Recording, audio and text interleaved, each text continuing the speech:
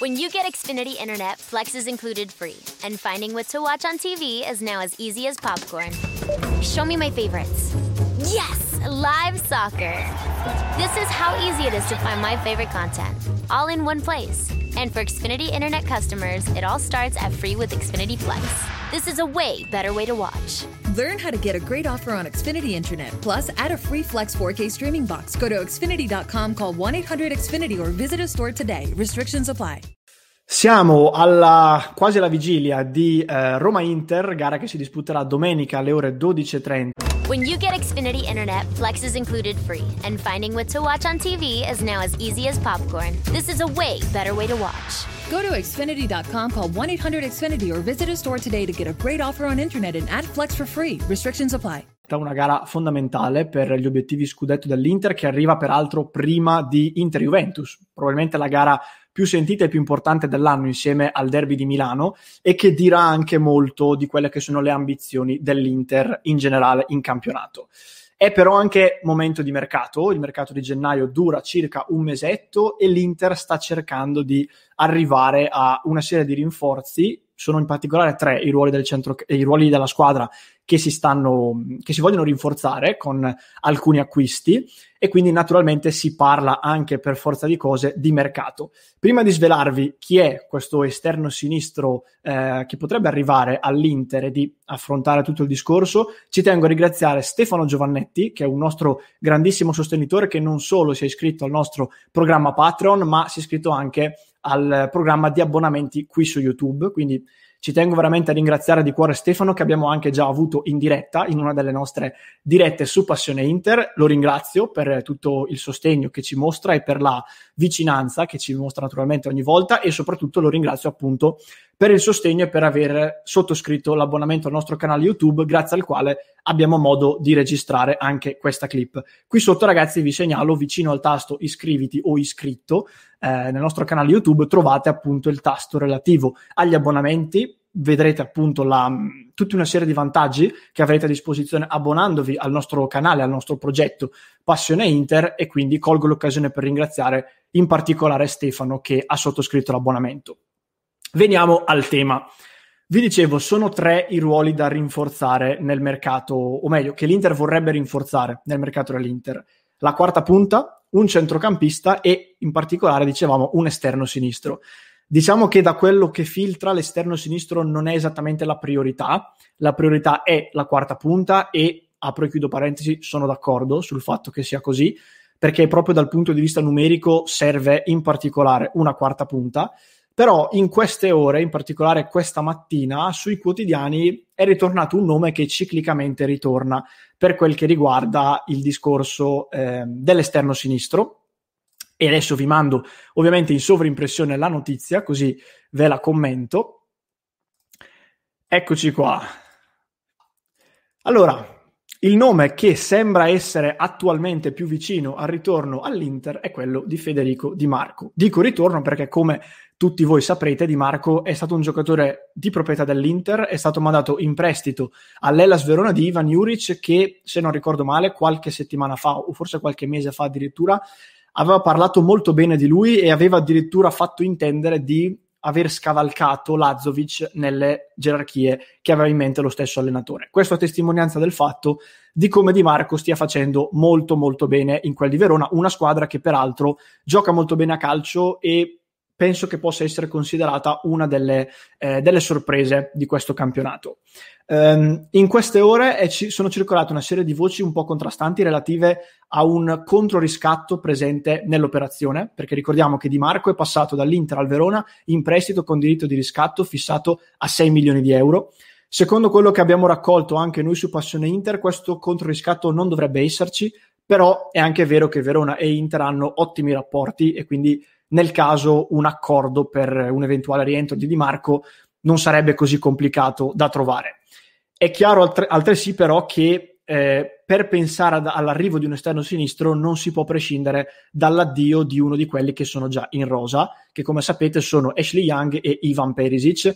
Young lo commentiamo ormai da settimane, sembra essere visibilmente in calo dal punto di vista soprattutto fisico, mentre Perisic non ha mai convinto fino in fondo, è stato estremamente incostante e non dimentichiamoci che nella testa di Conte non è mai stato un esterno sinistro. L'anno scorso lo ha bocciato anche pubblicamente, forse in maniera un pochino dura, però ha fatto capire che lui in quella posizione non lo avrebbe voluto.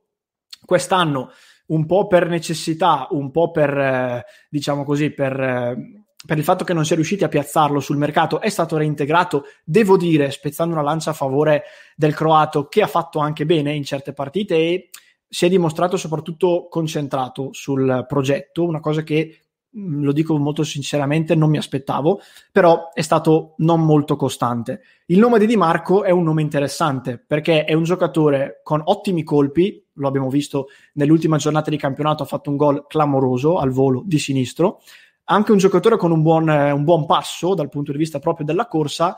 Io credo che non abbia mai convinto più che altro dal punto di vista fisico, non è particolarmente alto, rischia di soffrire appunto il confronto fisico con avversari più piazzati di lui, però mi sento di dire che dal punto di vista tecnico rimane un giocatore di tutto rispetto. Vi mostro a questo proposito per completezza la sua scheda tecnica relativa alla stagione che ha fatto fin qui.